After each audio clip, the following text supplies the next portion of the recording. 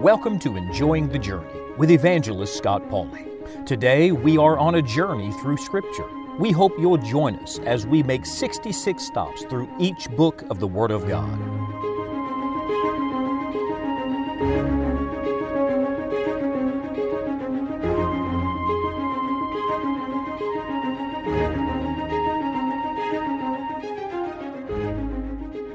Have you ever looked at four portraits of the same person, taken from different vantage points, giving you different perspectives? Well, that's what you have when you come to the first four books of the New Testament. They are four portraits, if you will, of the same person, and that person is the Lord Jesus Christ. They are variety in unity. Now, they are different. Matthew writes primarily to the Jewish mind. Mark writes to the Roman mind. Luke writes to the Greek mind. John really writes to everybody, to all of mankind. The first three gospel records, Matthew, Mark, and Luke, are commonly referred to as the synoptic gospel records, and because they give a synopsis. You see the whole thing, a comprehensive view. And basically, these three books cover the same ground. John, who writes the fourth and final gospel record, writes much later, and his record is more interpretive. He gives a great deal of spiritual insight on many of the events and records found in the first three gospel records. Now, why have four? Well, it would be like looking at four sides of a pillar. They all stand together to support one main character, which is the Lord Jesus Christ. You remember that four is the number of the earth. There are 4 points of the compass, and 4 dimensions, and 4 seasons, and 4 parts of the day, and 4 material elements, and 4 basic members of the family unit, and on we could go. The point is, 4 is the number of earth, and these 4 gospel records give us a view of Christ during His earthly life and ministry. And so I say again, we're looking at 4 portraits of the same person.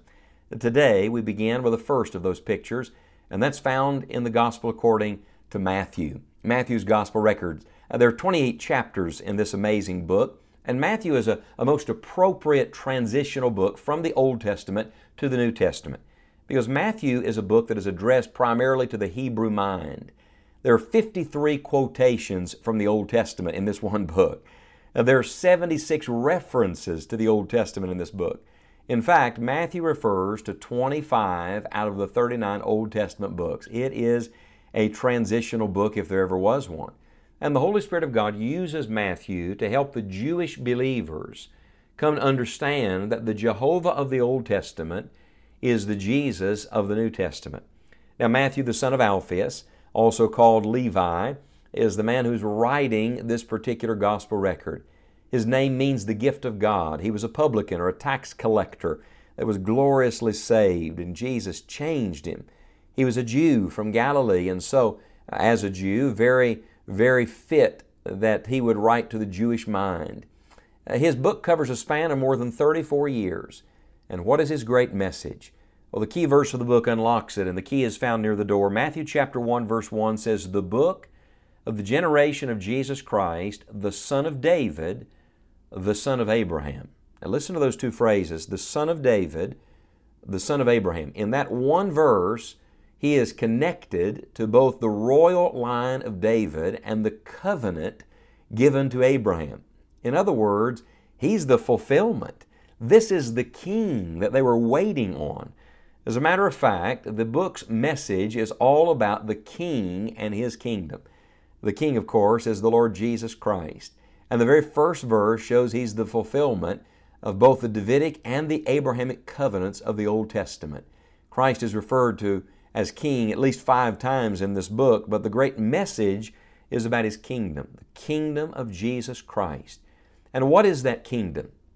Well, if you read the book of Matthew, you find that Christ's kingdom is a literal, physical kingdom. There's coming a day that Christ is going to rule upon a throne on this earth. Now, He came and He offered Himself to the nation of Israel. They rejected Him. The Bible says later in the New Testament, He came unto His own, and His own received Him not. Yet there's coming a day they're going to receive Him.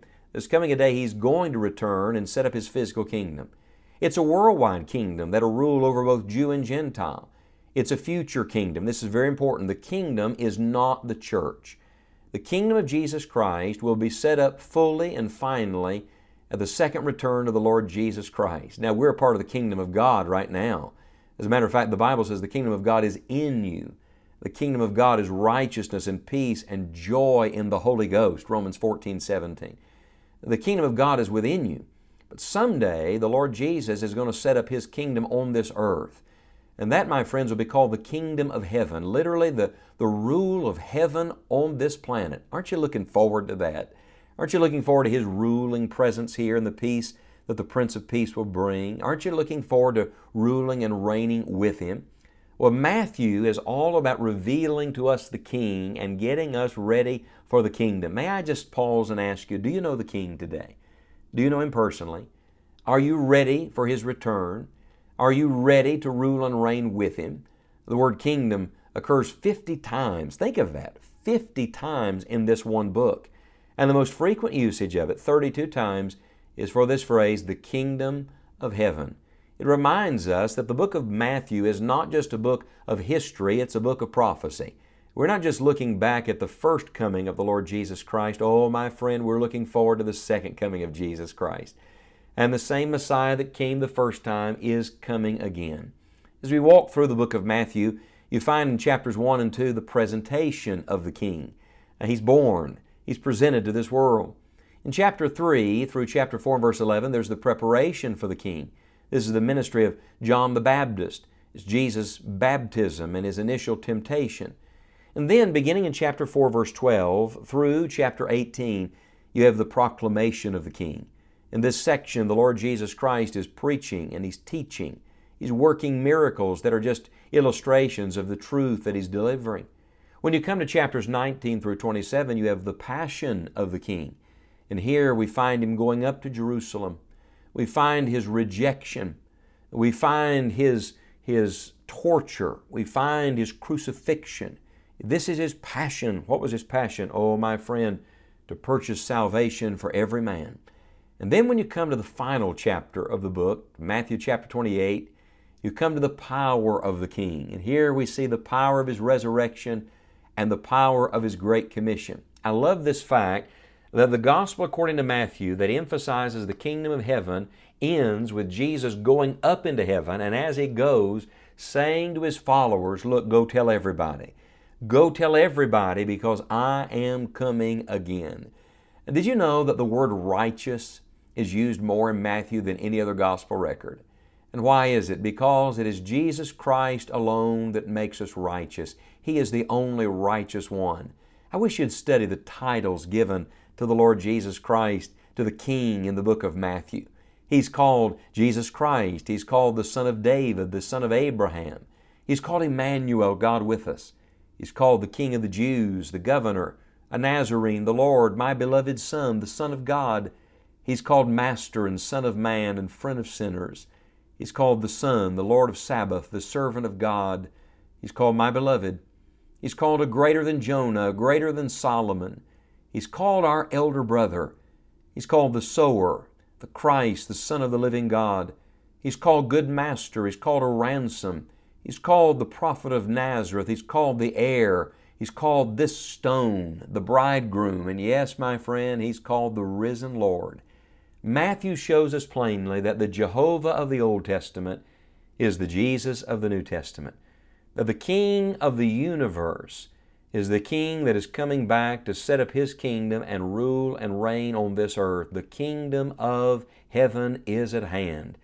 And I want to challenge you today to acknowledge the King in your own heart and life, and then keep your eye on the sky today, because at any moment the Lord Jesus Christ, our King, may return. Friend, when He comes, He's going to set up a kingdom unlike any you've ever seen. Aren't you looking forward to seeing Jesus face to face?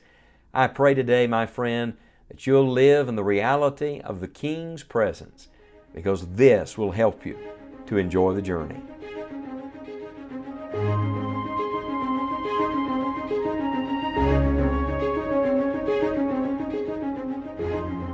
Friend, did you know that the purpose of the Bible is not to know the Bible, the facts, the people, the places, but instead the purpose of the Bible is to know God? Do you know Him? Do you know that God has already done everything necessary for you to know Him? Jesus Christ, God's Son, died on the cross and rose again from the dead to pay for your sin debt. It is our prayer that you will trust Jesus today.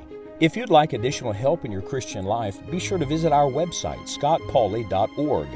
Among the many resources we have available, we're excited to make available to you a Journey Through Scripture daily Bible reading plan. This will be a tremendous help in our current study.